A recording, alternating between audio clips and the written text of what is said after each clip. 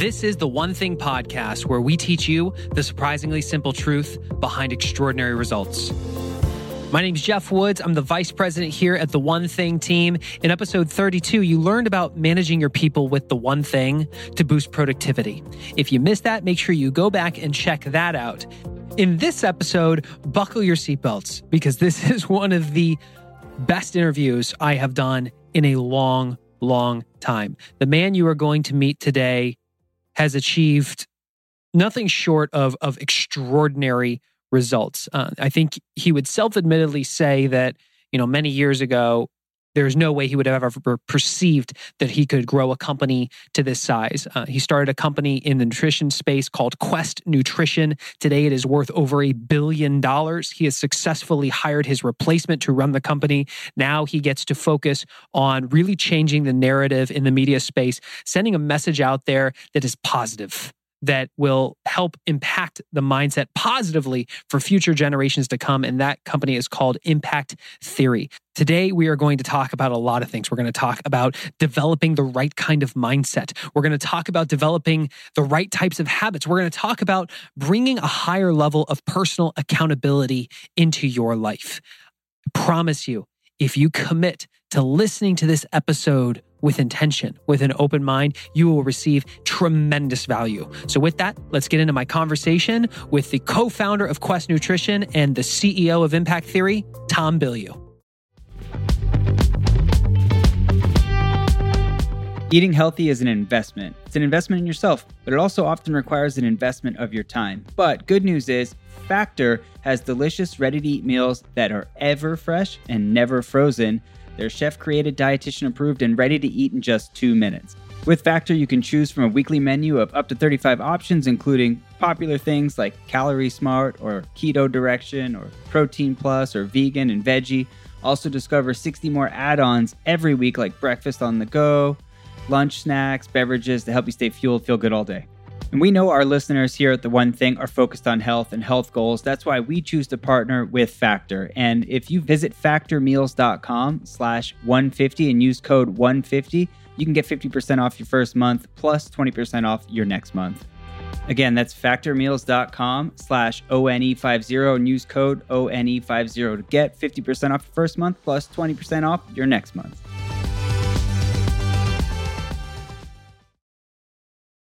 Well, first I was introduced to your products. I was in search of a really good tasting protein bar that was not a candy bar and got turned on to Quest and fell in love with it. And then I heard you being interviewed on a mutual friend of ours, Mike Dillard's podcast, Self-Made Man. I'm going, all right, this is a guy I've got to get to know. I'm very close friends with Ryan Moran. So when he was showing me his speaker lineup for his event and I saw your name on there, I'm like, all right, I've got to make a point to connect with you when you get out here. So glad that we're finally able to record this and bring some value to our audience. Nice. Well, I'm excited to be here. Thanks for having me. Yeah, absolutely. So for people who are not familiar with Quest Nutrition, why don't you go back to the beginning and tell the story of where the idea came from, and we'll take it from there. Sure. So in many ways, Quest was a company that was born out of misery. My partners and I had built a successful technology company before that. I actually started as the copywriter there, but they told me not to think of myself as a copywriter, that I could have any job I wanted in the company. I just had to become the right person for the job. And flash forward 8.5 years later, by the time we finally sold the company, and I had made myself an equity partner and was the chief marketing officer, but really just emotionally had come up bankrupt. So had been really doing all that in pursuit of money, and found that I was living the cliche of money can't buy happiness. I was making more money than I'd ever made in my life, but just really felt unfulfilled. And that forced me to turn inward, and had a moment of crisis and realized, man, I just cannot do this anymore. I cannot spend my life chasing money. And I want to do something that feels amazing now in this moment today. It makes me feel alive, ignites my passions. And so I actually quit. And I went in and said, look, here's your equity back. If I don't cross the finish line, I don't think I should get anything for this.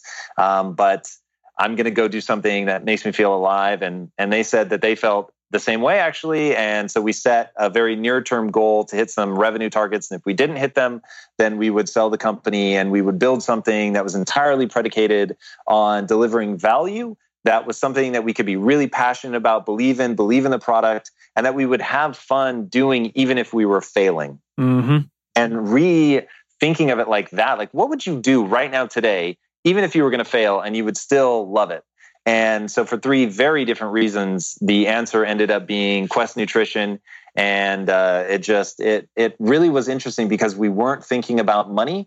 And from that, we were thinking about, what can we do to really deliver value to the customer's life, to reprioritize the way that we do things, all based around what delivers the most value instead of what returns the most profit. And it's ironic, especially now in today's hyper-connected social world, doing that and actually deprioritizing money, you end up making way more money. And so the greatest marketing vehicle that we ever had was we actually wanted to help people. And so putting that first and foremost in our minds, and we started conceiving of the company in 2009. So in 2009, nobody was really talking about social media. So we thought, well, they were talking about it, actually, I should correct myself. They were talking about it, but they were just saying it's a huge distraction. Like, how's Facebook ever going to be good for business? And what we could see was that it was really just a megaphone, and it gave people a global audience within minutes of an interaction with you. And if you gave them reason to say something positive, they would say it. And if you gave them reason to say something bad, they would say that. So we really just went into it with this thinking, we could use this to build community and connect them with each other and really provide ongoing value. And it just blew up. So you said something that just struck a chord with me so deeply. When I first moved to Austin to start this company with Gary and Jay, they told me the list of things they were assessing me on. One was the ability to lead with revenue. I had to deliver $100,000 in 90 days or less. And the thing that got me here was that at my core, I stood for bringing value to other people in every interaction I have, whether it's a conversation, an email, a phone call. Subconsciously in my mind, I'm wondering, how can I bring value to this person? I show up here.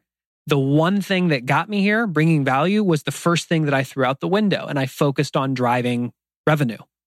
Was very successful at it in the first year, but woke up one day realizing, if I keep going down this path, I'm going to undermine the brand that Gary and Jay established with the book, and had to make a pivot. That's the one reason we did this podcast, is I knew I could bring more value. And so I love. It's easy for people to hear this, and I think a lot of people who are climbing that corporate ladder not realizing that it's leaning against the wrong wall because they're just chasing the dollars. It's easy for them to go, "Oh, easy for you to say, Jeff. Easy for you to say, Tom." But to hear it for you, even back then when you're making great money, to put all that aside and say, "No, I'm going to start from scratch, and we're going to come from value." What's the valuation of Quest today? Just over $1 billion. Okay, there you go. So there's the proof, people, and I'm very familiar with your brand, but talk a little bit about the hard decisions you've had to have made when it came to choosing ingredients, when you had to sacrifice profit for quality, when you really had to stick to that value, or that corporate value of bringing value first. Yeah, and you're right on the money with the places that it really rears its head is ingredients. And, it would have been a fantasy to make the highest quality product and really bring it in at a low cost. But, the reality is that virtually everybody in the industry is making the decision to take ingredients where the cost is low. And because of that, higher quality, more expensive ingredients never get a lot of traction, which means that they stay expensive. No economy of scale. Right, exactly. So that's one of those ironies that if everybody just got behind it and said, we want the highest quality ingredients to also be the most ubiquitous, that everyone was using them, then you get the economies of scale because people all the way down the supply chain are optimizing their systems. But because very few people ever go for the higher quality stuff, they remain expensive because nobody ever has to optimize for them. So it's this weird catch-22 of, if just like one sort of generation, not even, and I don't mean generation like a 30-year generation, I just mean like 5 years. If for 5 years, everybody just said, all right, this is it, this is what we're using, the cost would come down dramatically. And so that was really what we wanted to be our gift, is sort of a weird word, but our gift to the industry was, hey guys, look, like if we all get behind this and really change the entire industry, the entire food delivery chain, then the costs are going to come down. And what is really expensive today won't remain expensive forever. And so I'm still optimistic that that's where things will trend. And you're seeing more and more pressure from consumers to really, like, for food companies to really start doing the right thing metabolically, and to move away from just marketing message, because there's a lot of things that are popular now that are way more marketing than they are truth. And I think that more and more people are waking up to that every day. So we held ourselves to the metabolic standard. So we would have people eat it and test their blood. And so that was really our barometer. And we didn't look at price tag. We just looked at metabolic response. So go into a specific instance where here you are faced with a tough decision. You have what matters to you guys, which is bringing value to your customers, bringing high quality ingredients. And you're on the other side, you have chasing the profit. And I'll preface this by stating a quote that I heard, and I wish I could remember who said it so I could pay him proper attribution, but I don't, so sorry. But your values aren't your values unless they cost you something. So what was a time when you had to really associate a cost in order for you to live your values? Yeah, so there was a huge one for us. So we introduced an ingredient that was called isomalto oligosaccharide to the industry. I mean, say that again. I know, right? Yeah, IMO for short. That's probably a little bit easier. So IMO, it existed, but like not really in the health and fitness industry, and just not a lot of people were using it. And so we brought it into the industry, and it was a big win. And it's since been just adopted by virtually every protein bar company out there. And what we realized was over time that there was something that was even better than that. And so we migrated over to that. Now, of course, and it's a fiber source. So IMO is a liquid fiber, and we moved to a new liquid fiber that's better for you metabolically, meaning it has less of a blood sugar response. And we were really, really excited about the new ingredient. But of course, it was like way more expensive. It was way more expensive and harder to work with. So it was like a double whammy. But we just came back to, from a metabolic standpoint, it's so easy to see. You can have a person eat IMO, you can have them eat the new ingredient, which was soluble corn fiber, and it's just like a no-brainer metabolic response difference. So we migrated everything over to the new ingredient, and because there was a significant increase in cost, obviously our profitability dropped.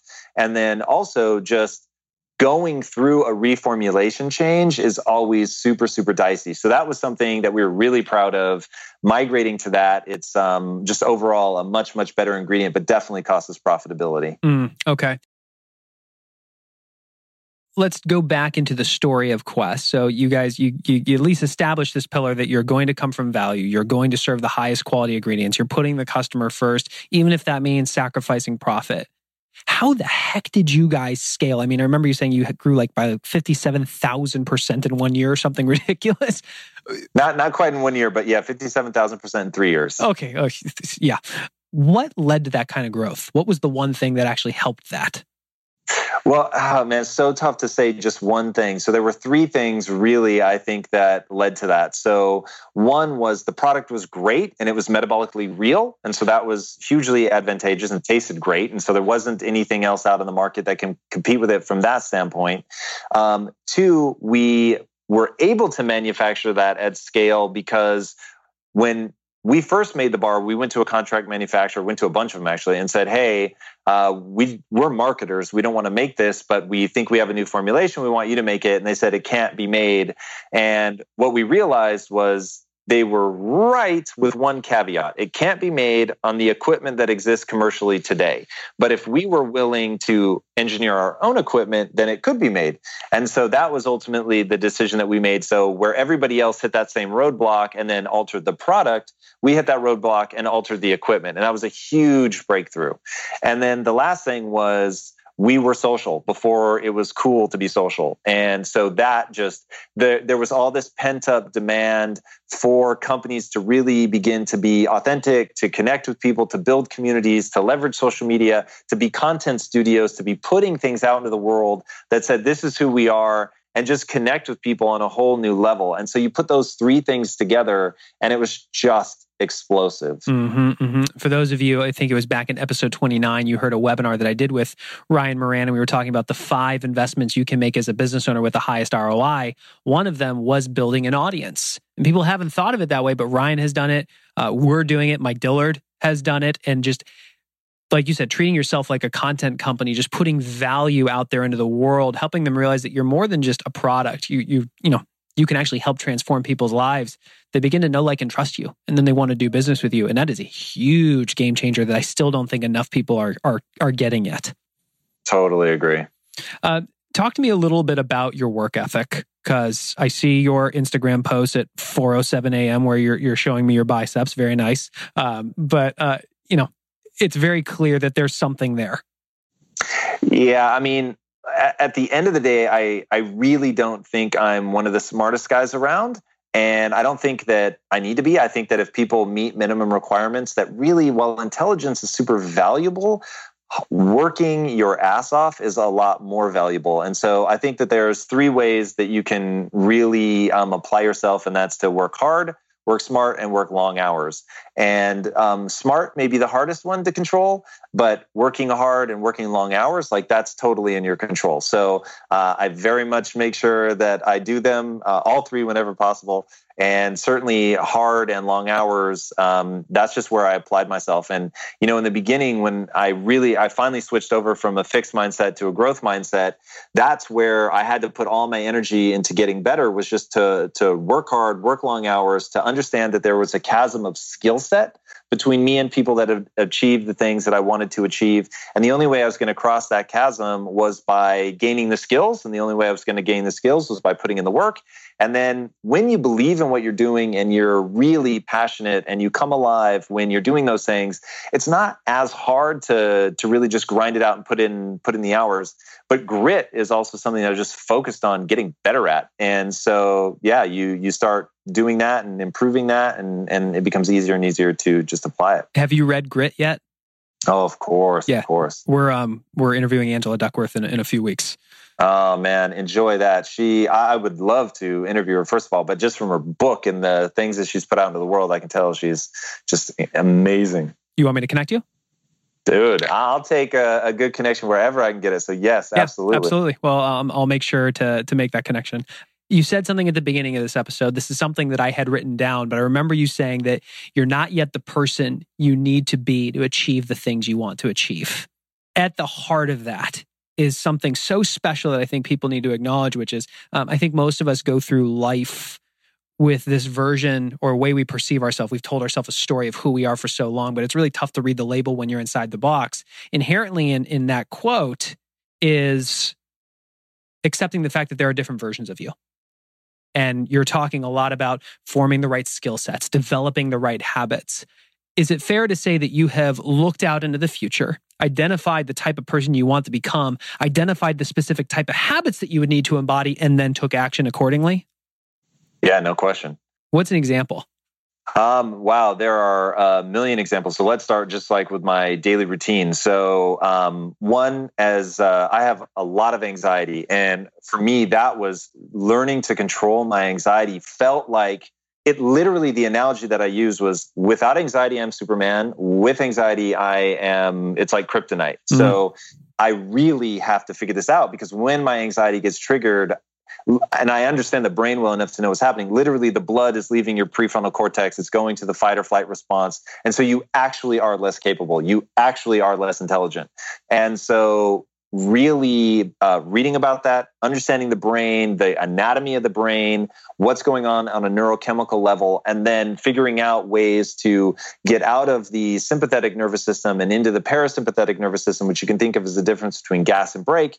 So if the sympathetic nervous system is fight or flight, the parasympathetic nervous system is rest and digest. And it really is the way that you calm anxiety. So just getting better at that, from reading about the brain and understanding it, to learning about meditation and employing it, to understanding how to diaphragm breathe. I mean, there's like really basic things that you can do, and then just actually doing it. And so being disciplined, or take the gym.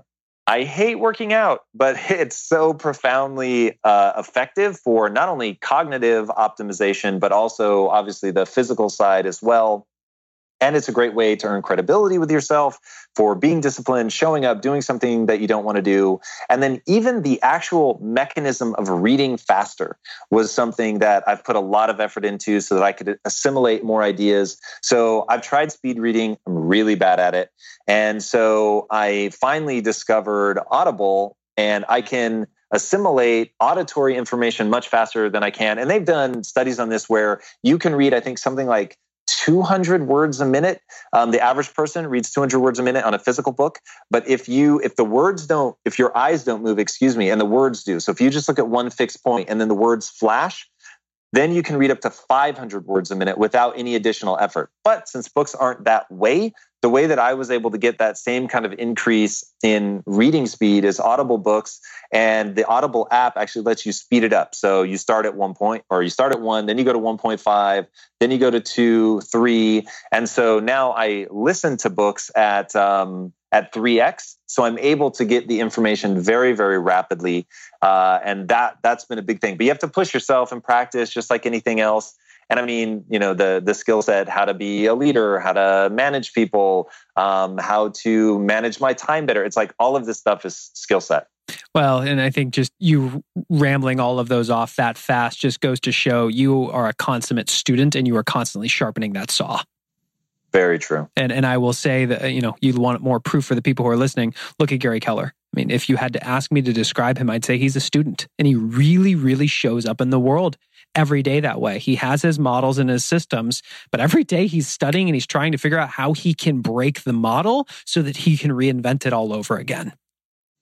Yeah, I really hope people hear that, because that is one of those things that it's so risky that as you create these models for the world, that they become rigid and inflexible and you're not learning anymore and you think you have it all figured out. And it sounds like he's really got the right approach, which is always be looking for the ways you can change that and get a more effective model. Yeah, well, even on the whiteboard over here, there's a quote: "How do we become the business that puts us out of business?" Yeah, super smart. He's always asking, what's that model that's going to put us out of business, and how do I go build it first? Yeah, super smart. You mentioned that you actually hate working out, but you work out every day at what time? So I don't set an alarm. So I wake up when I wake up, but because I go to bed so early, I only get about 5 to 6 hours sleep a night. I go to bed at 9. That means sometimes I'm up at 2, 3 in the morning. And then I just go immediately to the gym. So yeah, there've been days where, I'm posting at like 2:30, 3 in the morning, like, hey, I'm already in the gym. But more than that's like cool. It's just about going to bed early. So that's my only trick, right? Is just I'm in bed by 9 o'clock. That's every day. So we experience this. We have a program called Time Blocking Mastery where we show people how to make power habits. And a lot of people want to start getting up earlier, whether it's going to the gym or for whatever reason. Their one thing often ends up being making sure they're in bed by a certain period of time, because that makes everything else easier or unnecessary. Talk to me about when you were first trying to establish that habit, because I know for so many people, health is a major, major pain point for them. They haven't been able to establish that power habit yet when it comes to exercise or for diet. Take us back to before this was a regular routine for you. How did you make it happen? Well, really, any change like that comes down to identity. And so I, at the time, really, really wanted to optimize my cognitive performance. And I just realized I'm at my absolute worst when I'm tired. So I just started saying to myself, I'm the kind of person that gets all the sleep they need. Now, the world is going to make it very difficult to sleep in too late. So if you're going to get all the sleep that you need and still make an early morning appointment, then there really is only one option left, which is to go to bed earlier.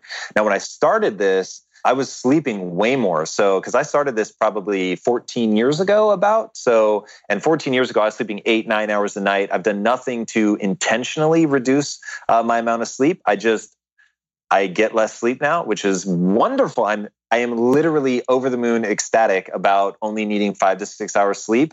But I literally sleep as much as I need. And I have a rule that if I wake up and I've gotten less than 5 hours sleep, I'll lay in bed for hours trying to fall back asleep, because I know I perform suboptimally below 5 hours. So this is one of those things. If I needed 9 hours, I would get 9 hours. Like I wouldn't do anything to mess with that, because it's just, you're going to be less efficient anyway. So you're just better off getting the sleep. So anyway, I'm fortunate at this point in my life that I only need 5 to 6 hours sleep. I sometimes get more. I don't have any beef with that. But it comes down to identity. Cognitive optimization is so important to me. I made that a part of my identity. I repeat it to myself. I make choices based on that value system. And because of that, I go to bed early. In fact, last night I went to bed at 8:30 because we had to be up really early this morning. And I actually ended up sleeping terribly last night and actually did wake up to an alarm because I always set an emergency alarm. So this morning I had to be up at 4:45, which 9 times out of 10, I'm done with the gym by 4:45. But just in case, I had one set and I woke up after 3 hours. So that triggered the rule. I have to try to fall back asleep. And it took me a couple of hours. And so I ended up getting my sleep, which was great. But it took me all the way to my alarm. So that was a bit of a bummer. But yeah, prioritize sleep, identity. That's how you make big changes. Well, I like how you go to identity because I think there's I think it's very trendy right now to talk about the hustle, to talk about burning the midnight oil. It's also not sustainable. And I remember Gary in a mastermind talking with some of the top agents about how work ethic alone, you can hustle your way to a result, but to an extent it can be cheating because what you're doing is you're cheating yourself out of what it means to live a whole life. The truly productive people, the truly successful people hold themselves accountable to doing their work in a set amount of time and being as efficient and effective as possible so that they can enjoy and live their life. At the heart of that basically is this, it's what works for you. You said over and over again, I only need 5 to 6 hours of sleep. Not that everybody should only get 5 to 6 hours of sleep. You have looked internally at your identity and said, what works for Tom? And acted accordingly. What works for you, the person who's listening to this? I don't know. Look internal, but I think it begins with that self-awareness. No question. And if you'd asked me that question, 7 or 8 years ago, my answer would have been, I sleep 8 or 9 hours a night. And, I'm like, I would have gone immediately into that book of questions where they said, hey, would you trade half of everything you own to never need to sleep again? And my answer is very much yes. So it's, I hated sleep, but just like the gym, if it gets you the result that you want, you got to do it. And I hate being tired. So it's like the only thing that I hate more than sleeping is being tired. So it's for me, it's a no-brainer. So let's go into that. How'd you refer to it? Cognitive ability? Yeah, just trying to optimize cognitively. This is something that I am getting very interested in. I have been meditating for a few years on and off. I fell off the bandwagon for a serious amount of time. And then recently, my stress levels just went through the roof. My health was going down.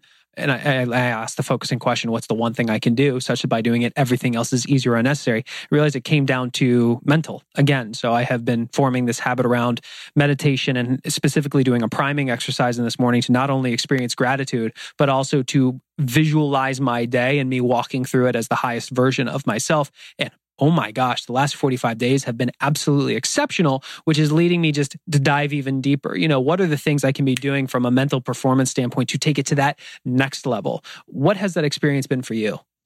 Well, I also meditate. For me, so I have a morning routine and it really encompasses everything that I do for that. So go to bed early. We talked about that. Don't wake up to an alarm. Immediately go to the gym. I find that working out, there is a feedback loop between the body and the mind that just cannot be overlooked. And so even though I don't enjoy the process, I enjoy the results so much that it is an absolute must for me. And then I immediately go into meditation, and that was a huge part of reducing my anxiety and really beginning to take control of the switching from parasympathetic to sympathetic and back and forth. So that's been a big deal. And then I do something I call thinkitating, which is taking this sort of buzz. So in meditation, everybody will say, you're trying to calm your mind to not think, to really just focus on the breath. And that is how you get into a very creative and calm, alert state. But I found that some of the ideas that I was forcing myself not to think about were like incredibly powerful. And so I was like, oh man, like I'm so torn. Do I break meditation and take notes, or do I really want to stop thinking about this? And so I found that by carving out time after meditation, when I'm still in sort of that buzz of I'm in the alpha wave state, I'm calm, I'm creative, and I can let my mind wander. And I try to always set it on the biggest problem that I'm facing in business. And I find sometimes I just get these amazing creative connections. Other times it's nothing and it seems like a bit of waste of time. But the times where it really comes together, and for Thinkitation, I keep a computer next to me, and so I can take notes. And that allows me to really clear my mind during meditation and then really take advantage of that state afterwards. And then the only other thing I do is I keep a list of the most important things that I feel I need to be doing for my business. And right away, first thing in the morning, I go through that. Interesting. So let's talk a little bit more about Thinkitation, which number one, did you trademark that? We actually are in the process of trademarking it. So yeah. You're a smart guy. I figured you were. I'm going through a similar experience because I remember reading about how Navy SEALs do a very similar thing. Are you just asking yourself a question? Can you give me an example of a problem and you sit down, you close your eyes, do you ask a question about it? What does that specifically look like? Impact theory is an answer that I got from meditating. So in Thinkitation, excuse me. So it was, what would it take to end what I call generational poverty? So I've worked in the inner cities a lot, and generational poverty is a mindset. So it's people that have a very limited view of what they're capable of, the demands they can make of the world, the demands they can make of themselves. And that limited worldview becomes a self-fulfilling prophecy because they don't think they can do much. They don't strive for much. They don't try to acquire new skills. And thusly, they don't do much. And it seems like, hey, it's really true. And so they pass that on to their kids, who pass it on to their kids, so on and so forth. And so it becomes very hard to escape that. And so I was asking, okay, I'm in a fortunate position. I don't have to think about money anymore. What is me at my most alive? And for me, it's pulling people out of the matrix. It's breaking that limited mindset paradigm and getting people to see that they can do anything they set their mind to. And so, okay, well, I'm only interested at scale. So for me to, work the rest of my life and pull 100 people or 150 people out of the matrix, like that just doesn't light me on fire. Like I want to pull 1 billion people, 2 billion, like however many people are in the matrix, like how far can we really push this?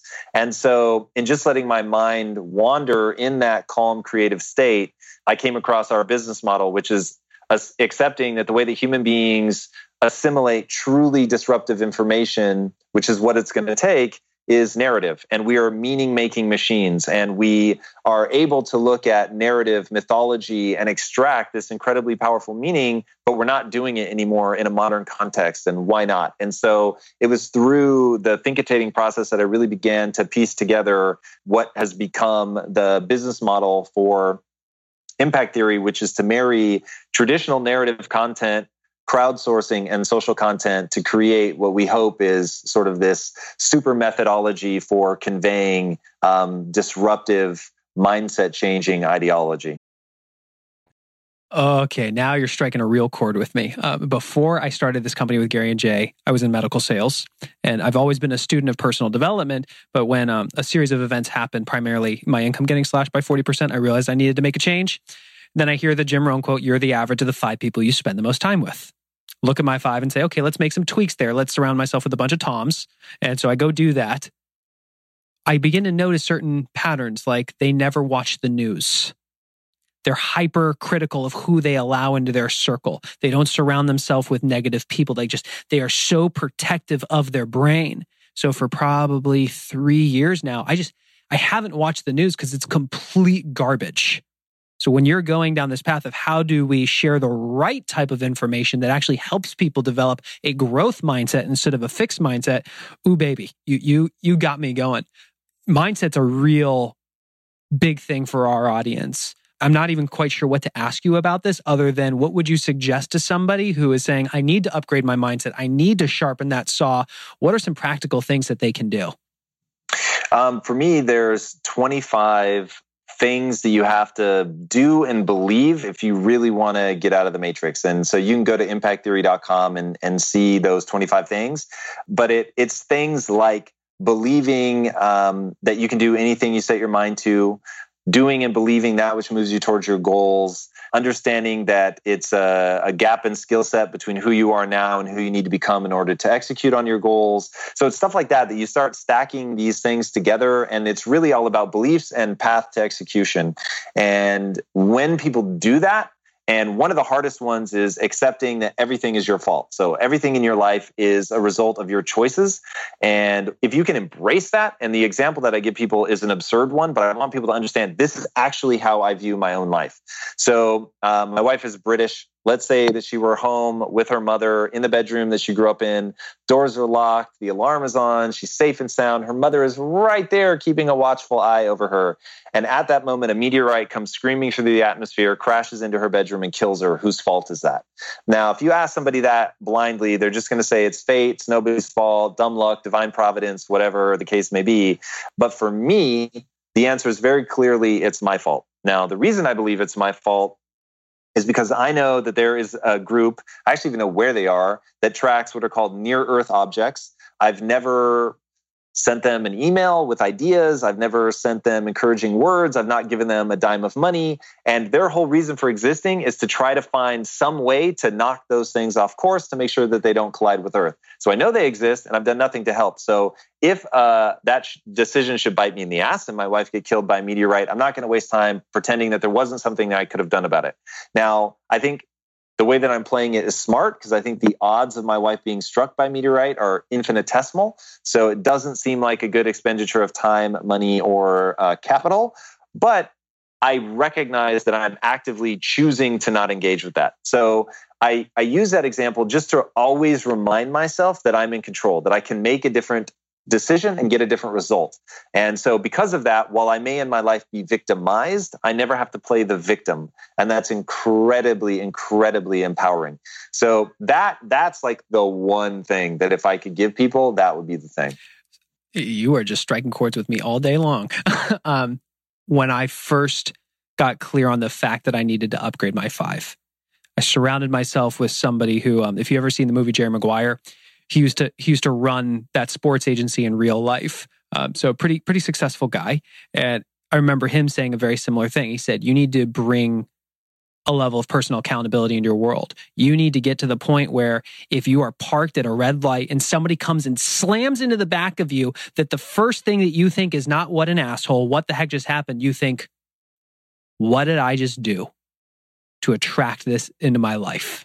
It's really funny that you use that example. So when I first started telling this story, I used to use a drunk driver smashing into you at a red light and people flipped out. Yeah, that's yeah. Yeah, so I migrated away from that, but yes, I'm totally with you. What followed though, because when he first shared that with me, and I'm sure some people experienced this when you just talked about your version, you feel a level of resistance to it. I certainly felt it like, what are you talking about? What did I do to attract this into my life? But when he walked me through, and this was very like, law of attraction, more woo-woo type, but bottom line is, can you bring that level of personal accountability into your life that anything that happens, you ask the question, is my DNA anywhere in this? Like yours? No, you knew it existed. You did nothing to help it. Therefore, you are accountable. Move on and move forward. And my thing is like, even just so if somebody smashes into you from behind, you chose to get in the car that day. You chose to, I used to describe it as you're in a kill box, right? So there's a car to the left, car to the right, car in front of you. You've got nowhere to go. You didn't have to do that. You could have seen that that's a potentially risky situation that leaves you no outs. So it's like, there's just always something different you could do. And it's not to victim blame or anything like that. Like I get it. And you, in that moment, you have been victimized. But it is so much more useful to remind yourself of all the things you could have done differently so that if you're in that situation again, that you can make a different choice. So I'm not saying it to beat myself up. In fact, that's a totally useless approach to take. It's asking yourself, what's your goal? My goal would be next time, I don't want to be hit. So I'm going to focus on the things that I can control and make different choices. Well, and Stephen Covey said it really well when he, in 7 Habits of Highly Effective People, he said, there's the circle of concern, which is this big circle. Everybody's concerned about all that things in this circle. And at the very middle of that is what we call the circle of influence, the things that you actually can have influence over. Focus on the circle of influence, not the circle of concern. Yeah, very fair. I'm loving it. I love it. Talk to me about focus. Because, I mean, you've now scaled a very large company. You have been able to replace yourself as running that company to the point where now you're just on the board and you get to focus on impact theory, which is awesome. Most entrepreneurs have shiny object syndrome. They have lots of opportunities that come their way that they want to chase multiple rabbits at the same time. How do you constantly narrow your focus down to the things that matter most? Heartbreakingly, And so I get it, man. I get why people have such a hard time with that. It's like, it really is one of my biggest frustrations. Like there are so many things in the world that I'm passionate about that I couldn't possibly do in one life, even sequentially. And then if you come down a level and say, okay, there's so many things that I'm really interested in, then I'm really in trouble. So how do you begin to really think about it? And I think it comes down to what's the thing that makes you feel most alive? So what's the thing from a neurochemical standpoint that's as close to, if not better than doing drugs, and do that thing? And so for me, it's pulling people out of the matrix. And it doesn't hurt my feelings that as I thought through, like really, really just based on data, science, what we know about the solution to helping get people out of the matrix is narrative. And that's my first love. So now when I really thought about, okay, what's going to be the next move, the fact that that's all tied together. And look, this was something I've been thinking about for a very long time. So this wasn't like, I just woke up one day and thought, oh, okay, well, let's do that next. It's that thing that like, it stays in your mind. It's the one that isn't transient. It's the one that keeps coming back, keeps coming back, keeps coming back. And then is also an answer to a very big problem. At least for me as an entrepreneur, that's important. So I wanted to tackle the biggest problem that I believe that we face and the most foundational. And I really believe that as a foundational problem, it doesn't get any more base level than people's mindset. So when I look at all the things that cause problems, it really is mindset. It's a fixed mindset. It's homophilia, which is like that, what I call school of fish syndrome, where you just want to be around people that are like you, which leads to all kinds of societal problems. But at the end of the day, it really comes down to is mindset, man. And so I knew I wanted to tackle that. I wanted to tackle it in the most efficient and effective way possible. And then the fact that also happens to tap into my natural desires that I love narrative. And so there's 5 realms of narrative. You've got books, comic books, movies, TV shows, and video games. And, we'll sort of throw AR, VR in one of those columns or maybe multiple of those columns. And those are the ways that we really assimilate narrative, assimilate the disruptive information. And I love that world and I love being around it. And just all of those things really excite me. So you put that all together and it is the thing, like there have been times where I've been so excited about something that I will sleep, literally going into bed, letting myself sleep as long as I want. I'll sleep less than an hour and then wake up and I'm just so excited to get back to working on it that's when okay, like I'm acting like a freak now. Like I'm acting like a drug addict because I'm so into this. Like I just want to keep doing it, keep doing it, keep doing it. When you find that thing, like don't let anything distract you. Well, and I think hearing you talk about that, I'm even getting energized just watching you. I immediately then think of the version of me that existed before I got into business with Gary and Jay. I think of all the business owners who are listening to this who started a business to achieve some goal, financial freedom, security, whatever it was, but they realize they've just shackled themselves to another job. The person who is an employee who says, that's great, Tom, but I don't even know how to begin discovering that. How would you counsel those people who need to walk that journey to even discover what lights them up? Yeah, I'm glad you said that. So I don't think that passion is something that's handed to you. It's not a lightning rod moment. So the great news is that passion starts as an area of overlapping interest. And then, so take 2 things. Let's take 2 easy ones. Let's say video games and making a lot of money. Okay, cool. Those are 2 of your interests. Love it. Let's now look at where those intersect. So we're going to be dealing in commerce, like if that's where you want to make your living. So what are the areas of video games that sell? How can you plug yourself into that? And then, but at first it's just an interest. It isn't the thing that makes you feel most alive. And I promise money is never going to be the thing that makes you feel most alive. So you put those 2 things overlapping and now start to gain skills in that. So if you want to be, depending on what area of video games you're going to be in, it's going to be dictated by what that second thing is. So if making a lot of money at that is your thing, then you're going to need to ask, okay, it's video games, but it's video games where it overlaps with being able to make a lot of money. So there's going to be ownership involved. You're going to need to be able to profit every time that video game is sold. So you're not going to be an employee in a video game company. You're probably going to have to go find partners. You're going to have to develop a game. What are going to be the sort of smallest barrier to entry to that? Maybe it's going to be apps, something like that. So you're going to find that, and then you're going to start to get good at it. And you're going to see, like, as you get good at it, do you fall more in love? So think of it like magic. There's two types of people.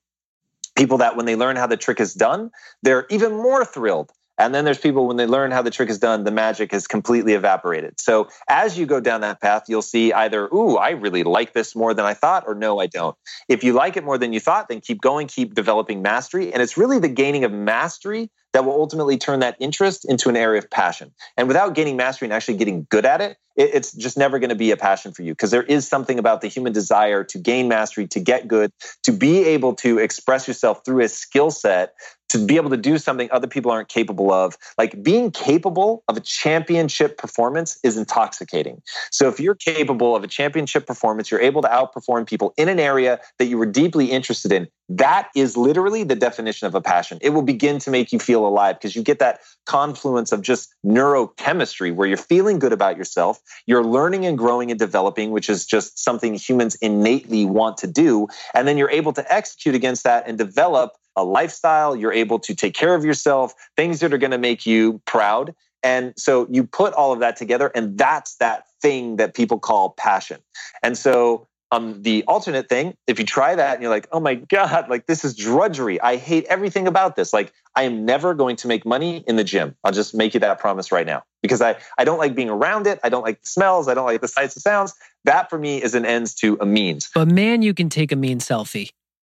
Yes, you have to. If you want to build an audience, let me tell you right now, at least as of today, and I really hope this changes, but as of today, you got to be able to take a mean selfie. That's just, that is the nature of the game.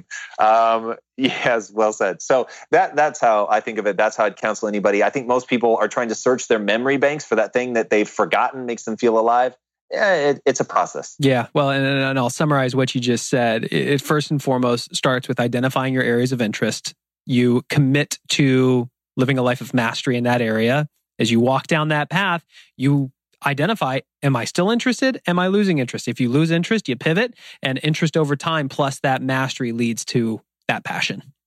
For sure. Awesome. And as you were saying, I'm just kind of having a flashback to everything that we've talked about over the last 45 minutes or so, and I realized you have discussed all three of the commitments from the one thing.